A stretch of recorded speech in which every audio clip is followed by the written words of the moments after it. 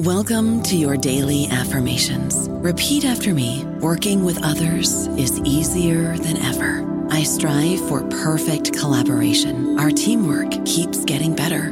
Yeah, affirmations are great, but Monday.com can really get you the teamwork you desire. Work together easily and share files, updates, data, and just about anything you want all in one platform. Affirm yes to start, or tap the banner to go to Monday.com. This episode is brought to you by Jinx, the superfood-powered dog kibble everyone's been talking about. See the results for yourself and try their 1-month transformation. Within the first few weeks, you'll see how Jinx can help with your dog's energy, mood, and even digestion. And it's all thanks to the high-quality ingredients they use, like organic chicken, Atlantic salmon, and grass-fed beef. Try the 1-month transformation today. Find Jinx in your local Walmart.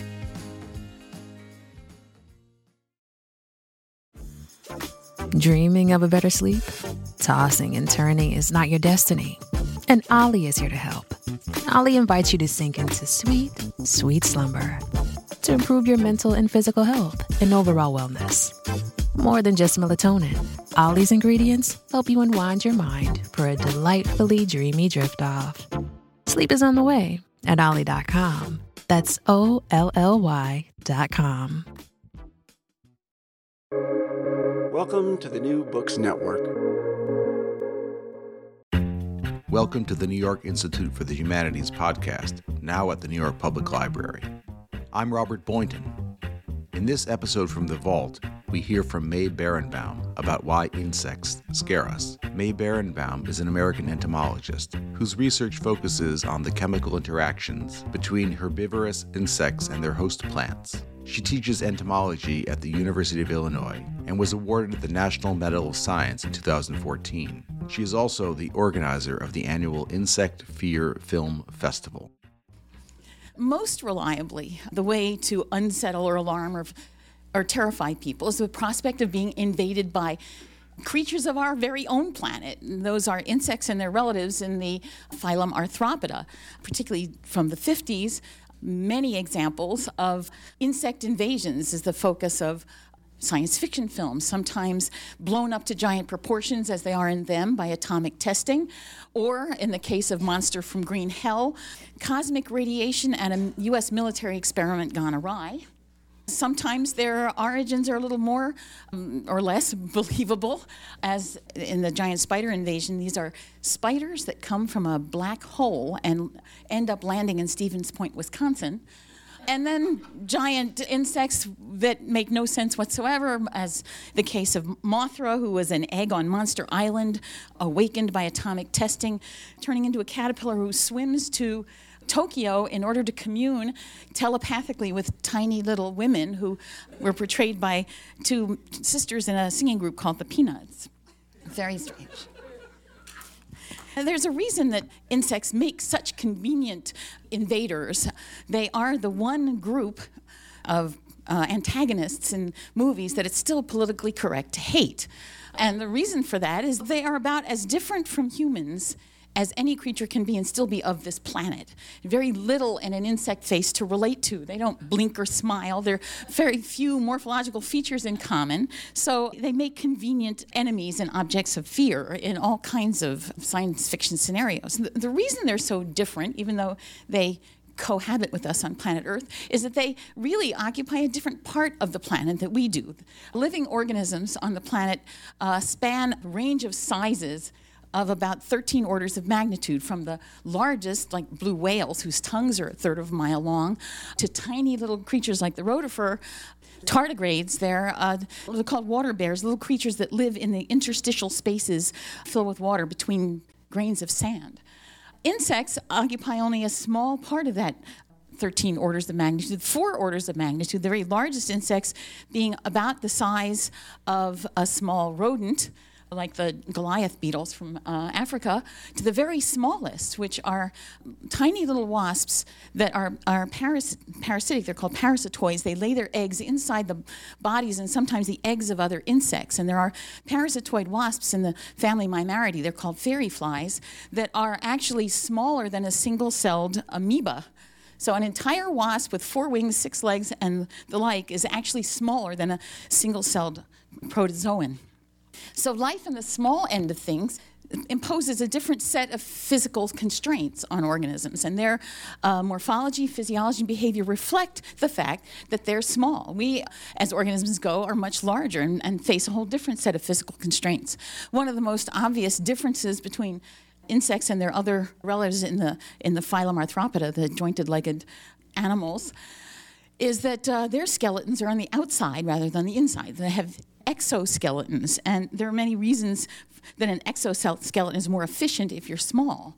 But the end result of having an exoskeleton explains some of the most striking differences between us vertebrates and those arthropods.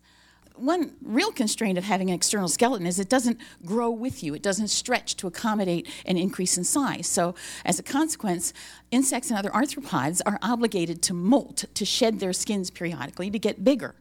And that molting, or ecdysis as it's called, provides them with an opportunity that organisms with an internal skeleton don't necessarily have, and that's to reinvent themselves at every molt. The metamorphosis has been a major explanation for the tremendous success of insects. Different life stages can specialize for different functions.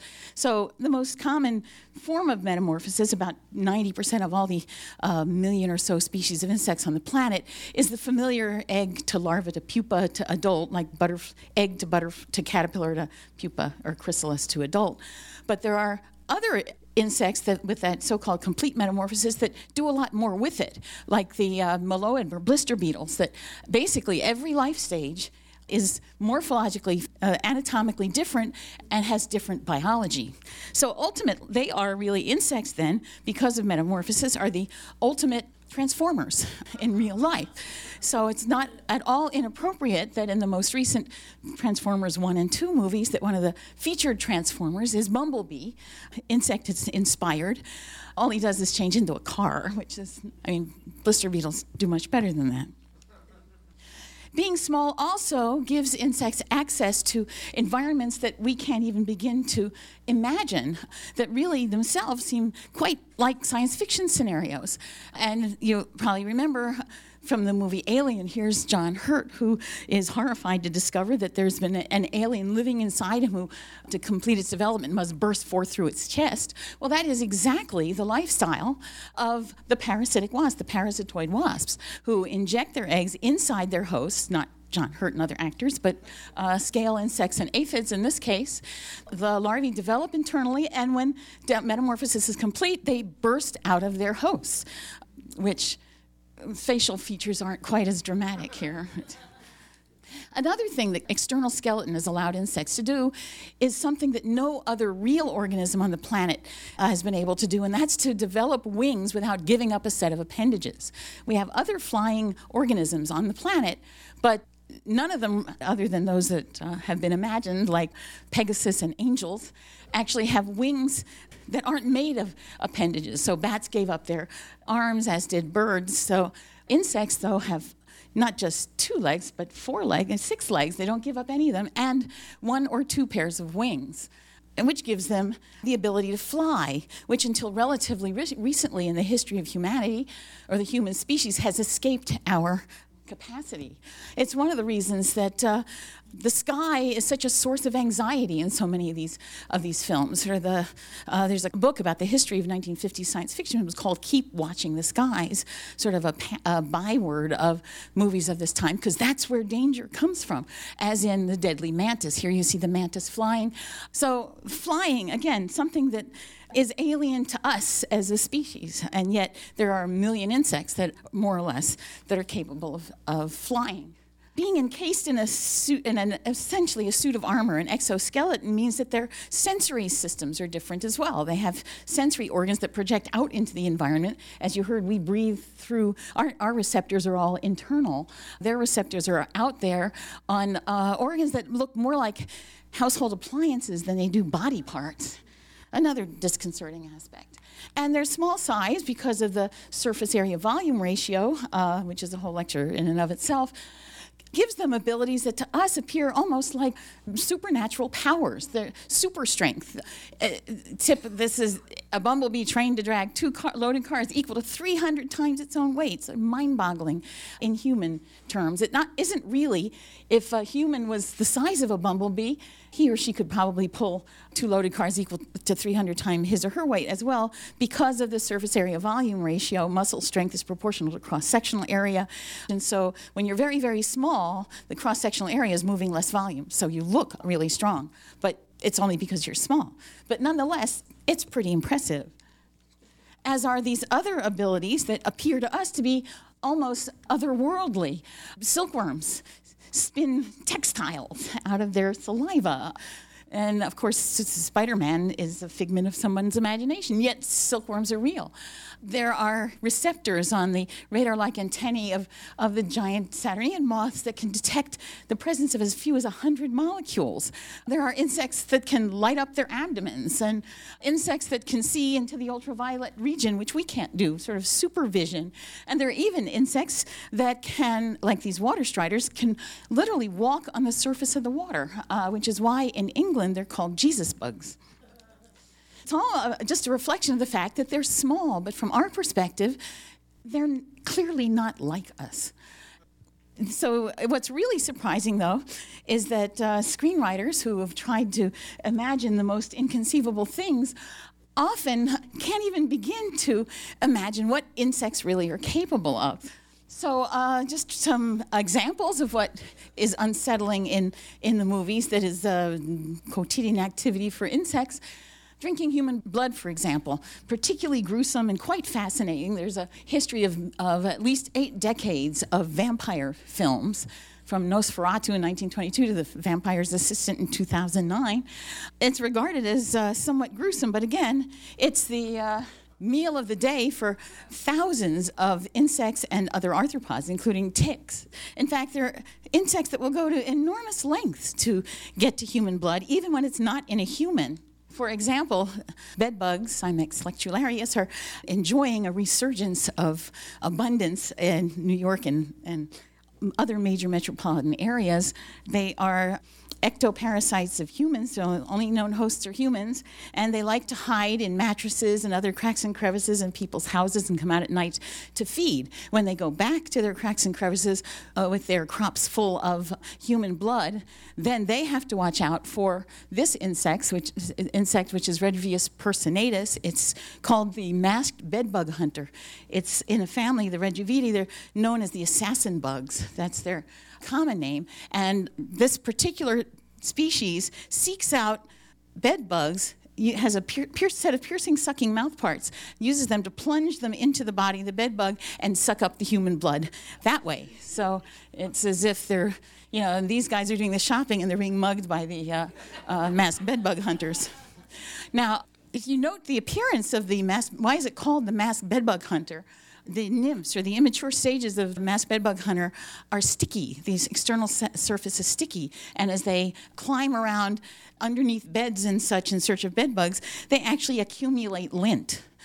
So they are literally killer dust bunnies, at least from the perspective of bedbugs. So not a concept that has appeared on film yet, to my knowledge.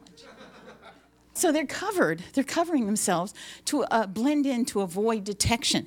Not unlike how the character Dutch, played by Arnold Schwarzenegger, in the film Predator, escapes detection by the alien predator by covering his body with mud. So he uses mud as camouflage, which allows him to approach the alien and eventually to destroy it.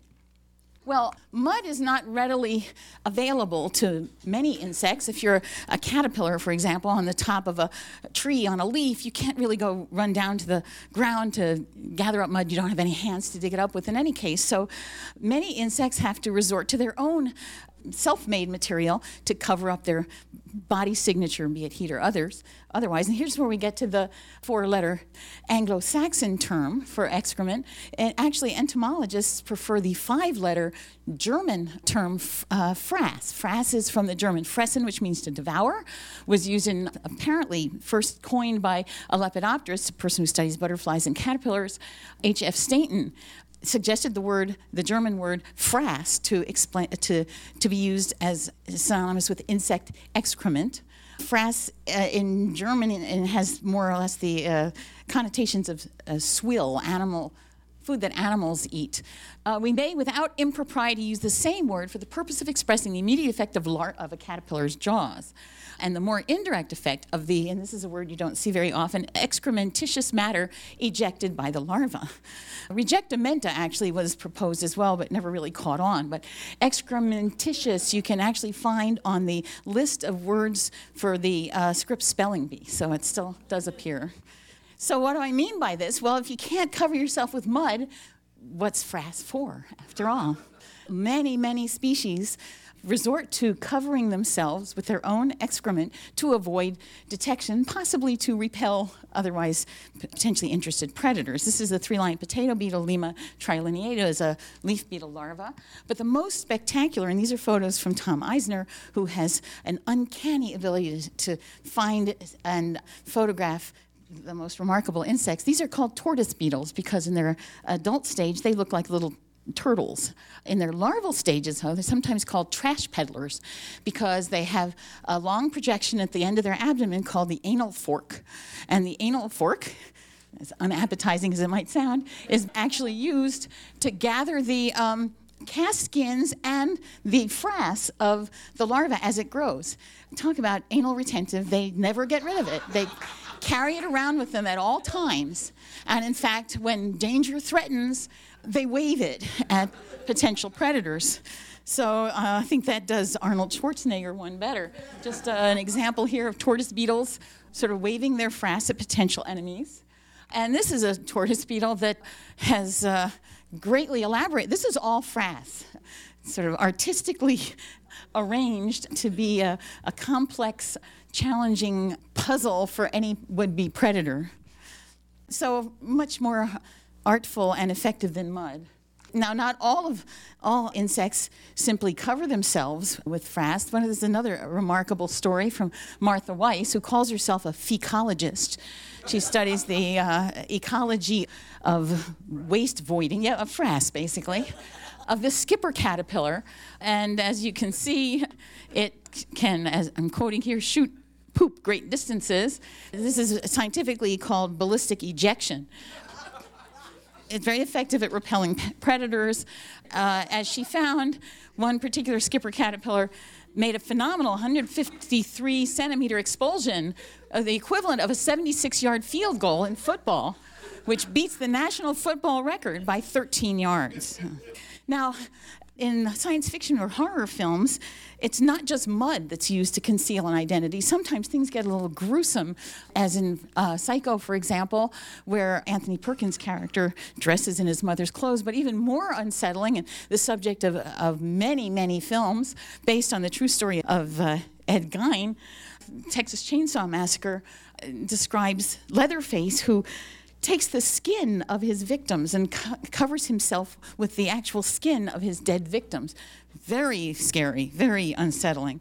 But again, business as usual for many insects. Another example here of the same idea of using the skin of your victims, the corpses, as a way of concealing your identity. That was the concept in Men in Black, where Edgar, the cockroach-like alien, kills a person and then inhabits his body, much to the chagrin of the man's wife or widow.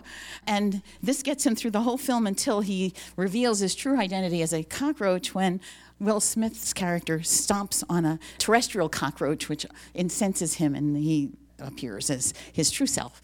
So clothing yourself in the corpse of your victim, or the clothing of your victim. Business as usual. Again, another story from Tom Eisner.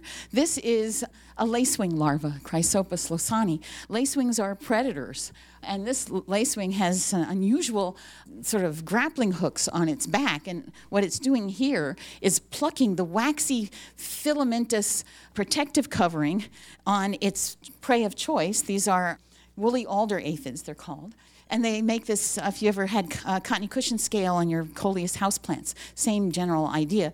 They produce this fluffy, waxy material to hide. these guys steal or pluck the wool and put it on their own back. So ultimately they look like woolly alder aphids. Why would they dress up? It's not Halloween. Because woolly alder aphids, like most aphids, produce sugary secretion. It's also a form of frass called honeydew. Aphids, they suck plant sap, which is very rich in sugars but very low in protein, so they have to process huge quantities of it to get the protein they need.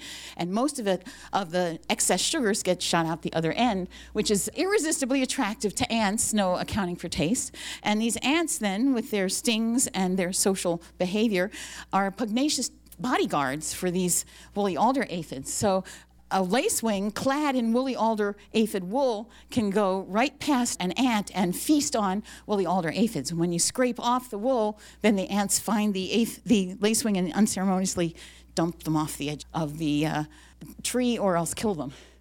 A somewhat more grotesque example of using corpses is the ant-catching assassin bug, another member of the family Regiviidae, that feeds on ants, uses its piercing, sucking mouth parts to suck out all the hemolymph for blood, and then takes the corpses of its dinner and attaches them to its back and walks around with piles of dead ants on its back.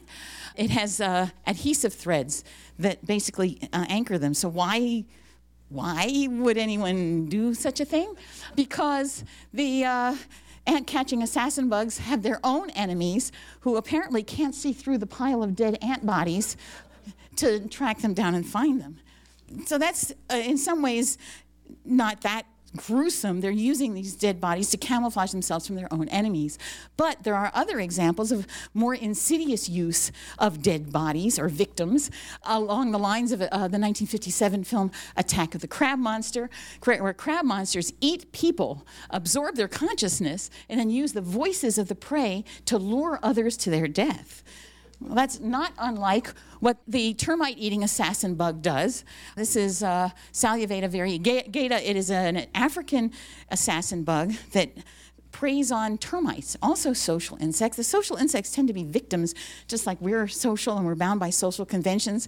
A lot of the social species have genetically programmed behaviors that are difficult to alter, sort of automated programmed responses. Termites, for example, like to bury their dead. There's even termites whose job in the colonies to seek out dead bodies and take them out of the colony so they don't rot and ruin the ambiance. And termite-eating assassin bugs have taken advantage of this in that one assassin bug will come up to the periphery of a termite colony, grab a termite worker, and take it away, suck it dry, and then take the corpse and go to back to the periphery and wave it in the presence of patrolling workers who, when they see a corpse, can't help themselves and will seek out that corpse. And the assassin bug actually backs away, waving as bait, waving the dead termite until eventually the worker is so far away from the rest of the colony that it can't be helped. And then the termite-eating assassin bug drops the dead body and acquires a new one. There are probably chemical cues. In ants, for example, corpse-carrying behavior is mediated by specific, I think it's 1,2-diolein, specific chemicals that emanate from dead insects. A lot of the vulnerability of social insects is due to the fact that they have these programmed responses to chemical cues. So as you'll see, nests get invaded by things that don't even look a bit like an ant or a termite or any other social insect, yet the workers happily adopt it as if one of their own. So it's a real Achilles heel, or six heels, I guess, for the social insects. Another example of more aggressive use of luring prey, another science fiction film set in New York. I'd hope to use all New York examples. New York has been destroyed a lot of times in the movies, but not enough by insects. So, Mimic, for example, is the story of a genetic engineering experiment gone awry, conducted at the American Museum of Natural History. Dr. Susan Tyler, played by Mira Sorvino, by genetic engineering manages to construct the Judas breed, which is a modified cockroach mantis termite, which is thought to have been programmed to self-destruct. It escapes, it lives in the subway system of New York, evolves extremely rapidly to become as large as humans and then capable of mimicking the behavior of humans. So they lurk in the subway tunnels and lure humans to their death. So next time you complain if a train is late. I mean, think of what could be waiting for you down there in the tunnel. So, evolving to look like your prey happens all the time in the insect world or the arthropod world. All of these ant-looking creatures are actually not ants at all. They're spiders. They're spiders that prey on ants. And the way they get into these colonies is by pushing all the right buttons on the ant worker that the ant workers use to respond to. So the genus is Myrmearachne, which literally means ant spider. And different species resemble different spiders. There you can see they're really good mimics. And they actually, even just like the Judas breed, imitate the behavior of ants. What you're looking there is the butt end of a spider that looks like the front end of a weaver ant or a Karenga ant. And in fact, you know how ants, when they meet each other, they raise their heads and antenate each other? Well, the spider mimics this behavior by raising its butt, and the ants can't tell the difference. And a lot of social insects, it's not morphology, it's chemistry. And in this particular example, these don't seem to be bothered by the chemistry, although there are many, they're called inquilines, uninvited guests. And well, some of the inquilines are incredible. There are staphylinid beetles that move into social insect colonies, and within a matter of an hour or two, acquire the nest odor. They have these, remember he was talking about lipophilic materials that absorb volatile substances very quickly. And that's the key to their survival. If you can survive the first hour, then you get adopted. In this case, it's kind of a combination of appearance, behavior, and possibly chemistry. Imitating things, pretending to be something you're not, very Halloween-y. I don't know about you, but I'm very busy, and I don't have a lot of time to cook. That's why I subscribe to Factor. Eating better is easy with Factor's delicious, ready-to-eat meals. Every fresh, never-frozen meal is chef-crafted, dietitian-approved, and ready to go in just 2 minutes. You'll have over 35 different options to choose from every week, including Calorie Smart, Protein Plus, and Keto. These are 2-minute meals. Factor meals are ready to eat and heat, so there's no prepping, cooking, or cleanup needed. They're flexible for your schedule. Get as much or as little as you need by choosing your meals every week. Factor is the perfect solution if you're looking for fast, premium options with no cooking required. Sign up and save. We've done the math, and this is important. Factor is less expensive than takeout, and every meal is dietitian approved to be nutritious and delicious. Head to factormeals.com/NBN50 and use code NBN50 to get 50% off. That's code NBN50 at factormeals.com/NBN50 to get 50% off. This episode is brought to you by Jinx, the superfood-powered dog kibble everyone's been talking about. See the results for yourself and try their 1-month transformation. Within the first few weeks, you'll see how Jinx can help with your dog's energy, mood, and even digestion. And it's all thanks to the high-quality ingredients they use, like organic chicken, Atlantic salmon, and grass-fed beef. Try the 1-month transformation today. Find Jinx in your local Walmart. The ultimate of this here then is in Terminator 2 Judgment Day. This is where an advanced robot prototype, the T-1000, made of what's called a mimetic polyalloy in the film, can actually assume the shape and appearance of anything it touches, including humans. And if you remember the movie, it assumes the shape and appearance and voice of a police officer and then goes out to find John Connor. So future John Connor sends a sort of refurbished Terminator back to the past to save the present day John Connor. But this uncanny ability, this mimetic polyalloy, allows T-1000 to assume any appearance, to take on any shape, including a checkerboard tile floor. Again, not something that arthropods can't do. Crypsis background matching is incredibly common, not only among predators, but also among prey species. Can you see the moth there? But like T-1000, there are even background matching species that can change colors to match their background. This is a geometric caterpillar. It's in the inchworm family. You know, inchworms a lot of them look like twigs, which is fine if you're eating twigs. This particular species eats twigs and oat catkins, which are the flowers. There is a chemical in the flowers that if the caterpillar ingests them, it will develop to assume the shape of oak flowers. So depending on what it's eating, its body shape reflects exactly what it's eating. Okay, T-1000 can do it by touch. These guys have to eat. But The crab spider, Mizumina vatia, doesn't need to eat. All it needs to do is sense reflected light, and it can change its color to match its background. On a whitish purple flower, it's white. The same species of spider, the same individual, on a yellow flower can turn yellow. That's it, though. It better not land on a red flower, because all it can do is yellow and to white and back again. But it's still enough to avoid detection by pollinators that visit these flowers. And in fact, it even exploits certain behavioral attributes of pollinators, like honeybees. Honeybees can see into the ultraviolet, one of their superpowers. They can see wavelengths of light that we can't see. And in fact, flowers take advantage of this fact by signaling to their appropriate pollinators with UV-absorbing pigments where the nectar is stored. Flowers don't like to give away their nectar to visitors who do not carry pollen away. So if you can see into the ultraviolet, you can see exactly where the nectar is. So they're used to these contrasting UV patterns. Well, it turns out Mizumina vatia is yellow in visible light, but it's actually UV absorbing in the UV range and aligns itself so that it is sitting exactly on the position in the flower where the bee is most attracted. A lot of insects then match their background or assume certain colors and shapes to avoid detection.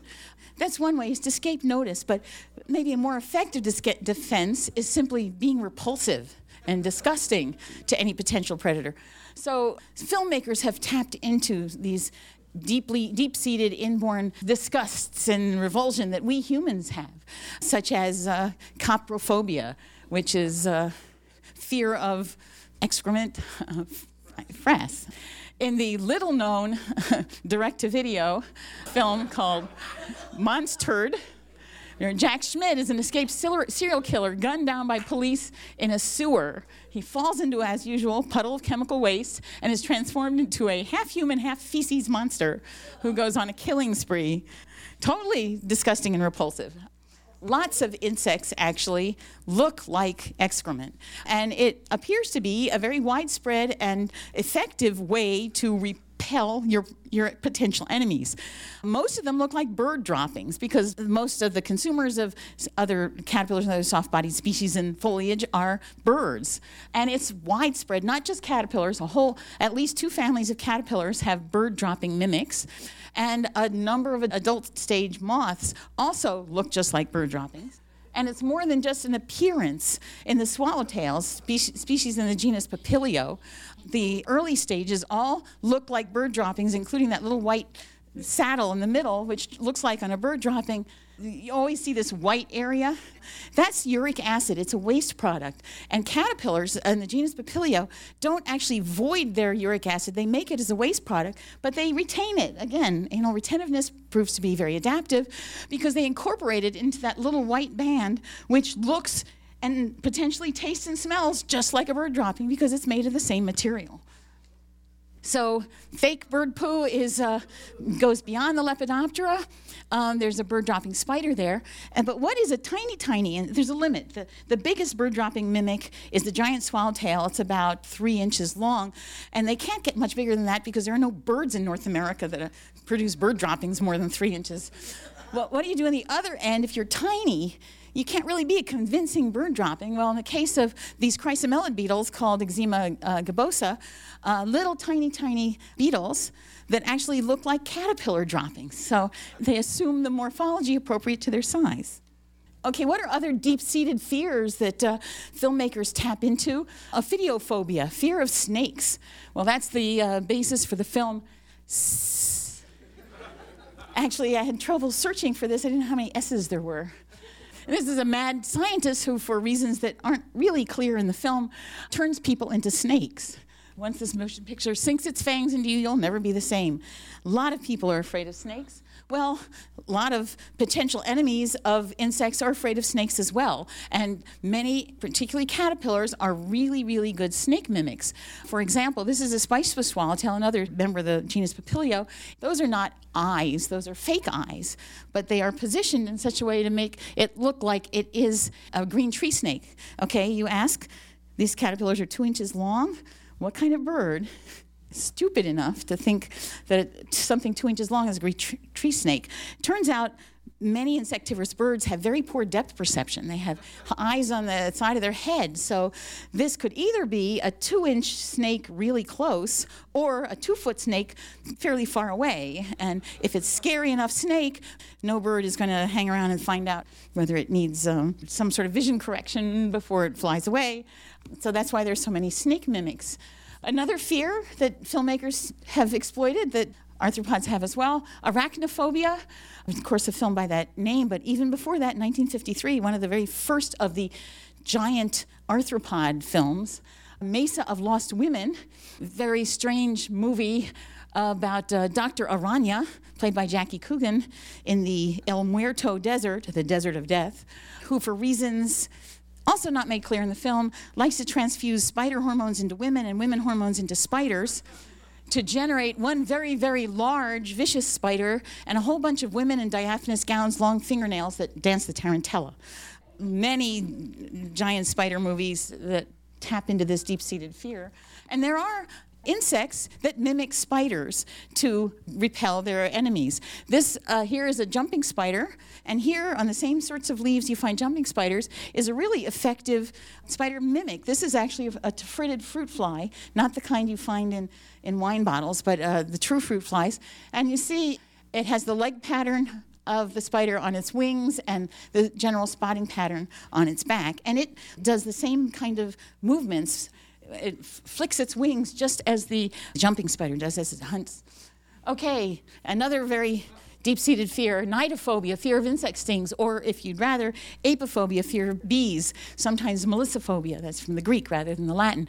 Long-standing tradition. Killer bee movies, terror out of the skies, the bees are back, this time they're really mad. Lots of people are afraid of bees. About 40 people a year actually die from Hymenoptera venom, mostly bees. There are good reasons in some contexts to be afraid of bees, which is why so many perfectly harmless insects look like bees or other stinging hymenopterans, such as wasps. Hard to tell, but this is a bumblebee, that is a bee mimic. It's a fly, a harmless fly in the family Syrphidae. Another fly that looks eerily like a honeybee. The mimicry is astonishing. In fact, these syrphid flies, the hoverflies, have to compensate for some morphological shortcomings if they want to look like a bee. They're in a group of flies called the Brachycera that have stubby, short little antennae. Well, any predator worth its salt knows that wasps have long antennae. So what do?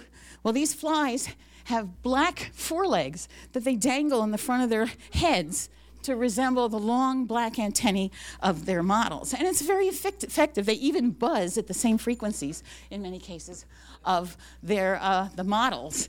And how about ophthalmophobia, fear of being stared at? A lot of us, you mentioned that you don't look at people on the subway. You know, watch out for those mimics, though. The evil eye, very deep-seated, and the explanation for why these movies are so unsettling. The Beast with a Million Eyes, the crawling eye, the nightmare terror of the slithering eye that unleashed agonizing horror on a screaming world. Fear of being stared at is an effective way to repel your predators. And again, eye spots appear all over class Insecta. Usually they're concealed, but when they're suddenly flashed, they can be, again, very unsettling to a bird who doesn't want to hang around to find out if it really is, for example, the underside of a morpho butterfly or the hostile glare of a carnivorous raptor or owl. Many species stare at you. These eye spots are widespread. But one more mimetic resemblance that's a little more difficult to explain over the years. About 50 years ago, H.E. Hinton was an entomologist who described a group of butterflies in the family Lycaenidae whose pupae, that immobile metamorphic stage, were thought to resemble the face of a primate. Hinton was bothered by this received wisdom because he pointed out that this is a New World phenomenon, these sort of ape mimic pupae, yet everyone who was familiar with them thought they resembled Old World apes. Now that doesn't make sense, except Hinton pointed out there is one primate that made its way to the New World that is perhaps the scariest predator of them all, and that's humans. So he actually suggested that these pupae are really resembling humans, which scares almost anything out there. Who knows if he's right, but there are some otherwise inexplicable patterns out there, like that of species in the genus Acherontia, the so-called death's head moths that you might know from Silence of the Lambs, have this incredible pattern of scales on their back that looks disconcertingly like a human skull. Entomologists have suggested that no, it doesn't really look like a skull. It's supposed to look like the head of a queen bee, because these hawk moths actually, they have a strongly reinforced proboscis, that straw-like sucking tube. Instead of sucking nectar like self-respecting moths should do, they actually break into honeybee hives and use their strongly reinforced proboscis to break into the wax cells where the honey is stored. So they're pests of honeybee colonies. And it's thought that, at least some entomologists have suggested, that this marking makes them look like a honeybee queen. I'm sorry, I will leave this up to you, what they look more like. And to me, for reasons I can't understand, they look a lot like a human skull. And every European language calls these, the common name translates literally to mean death's head moth. So there's a lot to be afraid of in a human face. Even people can be afraid of human faces, particularly when features are exaggerated, as they are in coulrophobia, which is fear of clowns. Perhaps the reason for the success of the movie Killer Clowns from Outer Space. Even a smiling face can be unsettling. And maybe that's the explanation behind Theridion grallator, which is one of the strangest spiders that lives in Hawaii, and it's called the happy face spider. One species actually is highly variable throughout the Hawaiian archipelago, but all of the variations are some form or other of demonically smiling human face. Biologists have argued that that's just a coincidence, a happenstance, a fortuitous resemblance, that really these patterns are defensive in nature, and it's hard for a predator to learn a search image if they're so variable. But I will leave you on a Halloween night with perhaps another explanation. Just remember that we can be scary too. Thank you.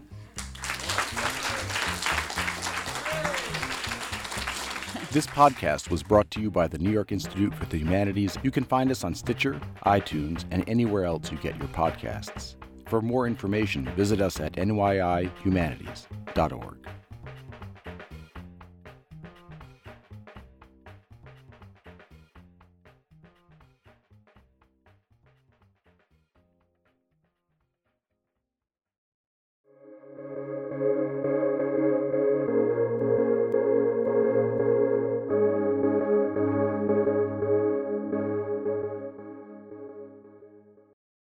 It is Ryan here, and I have a question for you. What do you do when you win?